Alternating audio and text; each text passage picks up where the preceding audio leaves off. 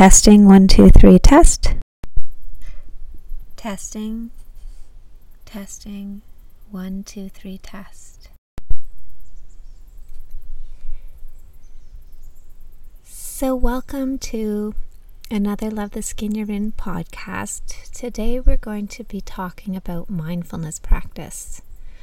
We've all heard the expression trust your gut, but have you ever stopped to wonder what that is actually referring to? You know that feeling, that inner hunch or intuition that you sometimes get about something and you find yourself wanting to trust it? That's what it is. So just right now, take a few long, slow, deep breaths. Inhale all the way up your spine, pausing at the top of the breath. Exhale all the way back down your spine, pausing again at the base of your breath. Inhaling again, all the way up. Exhaling all the way back down.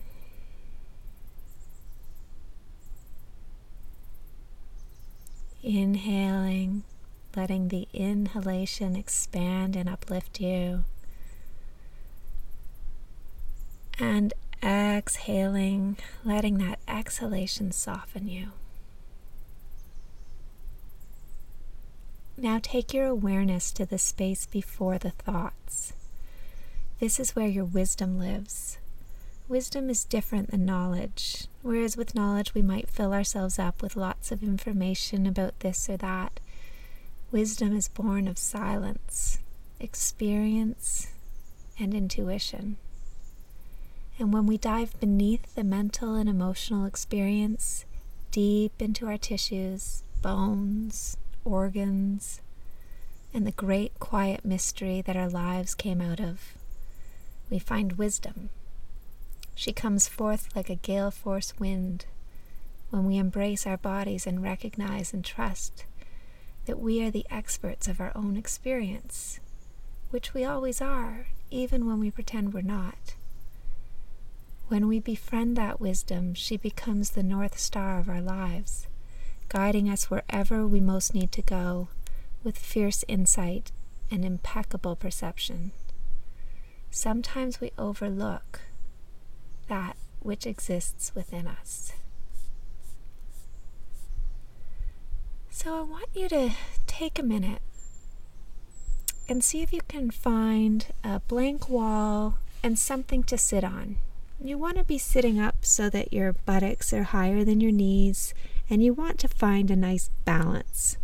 So, a couple of phone books tend to be actually the perfect balance. We're going to be sitting in a bit of a pyramid position with our legs crossed. Or you might potentially want to simply kneel with a cushion, hopefully one that has some kapok in it so that you have a little bit more substance. You can kneel and just sit on the kapok cushion.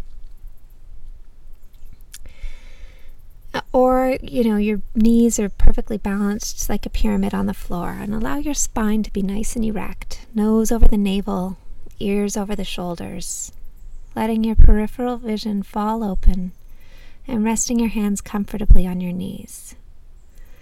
So if you're a little uncomfortable, don't worry, this is not unusual. At first the posture may feel strange because our bodies are so accustomed to holding on to and expressing the states that are present for us in any given moment.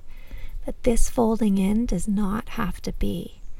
When we simply sit, even for only a few minutes, and pay attention to our experiencing, we can open up the patterns that cause us to suffer. We can stop following the thoughts that send us reeling into states of dissatisfaction and loathing, and instead take the opportunity to allow the attention to open and to settle evenly over the whole body as we feel our breath at the belly and allow that eye gaze to fall open. So every moment that we practice, we are wearing out patterns that do not serve us. Nowhere to go, no one to be. This freedom is what we already are, and it is available the moment that we pay attention. So for the first little bit, it may be challenging. Seeing how we are and the patterns that hurt and harm us is not comfortable. However, by making the choice to open, to actively feel the space around the body, to notice the space between the thoughts, to notice the temperature on the skin, the textures, perhaps, of your clothing on your skin, even to notice the coloration in the wall or any scents that are filling the room. We are engaging with a radical alternative to acting out patterns. So the next time we get tied up in a knot from looking in the mirror or feel hurt by someone we thought was a friend, we can instead sit down and face this wonderful, open, blank canvas of a wall and open. The patterns aren't who we are. They are clouds. And we, sister, are the sky. So as the thoughts come to you, allow them to be a reminder to return to the touchstone that is your breath, just beneath your navel. So whenever you notice yourself thinking or following a story about anything, come back to that breath. Let your belly be nice and soft. Let your gaze fall open. Notice the space around the body.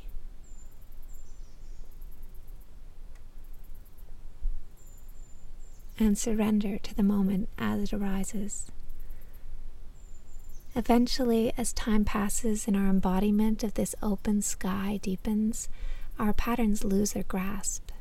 Their significance wanes, and the clear thing to do becomes to respond to hunger with eating, and to a full belly with simply experiencing the sensations of that full belly as it is, before good or bad.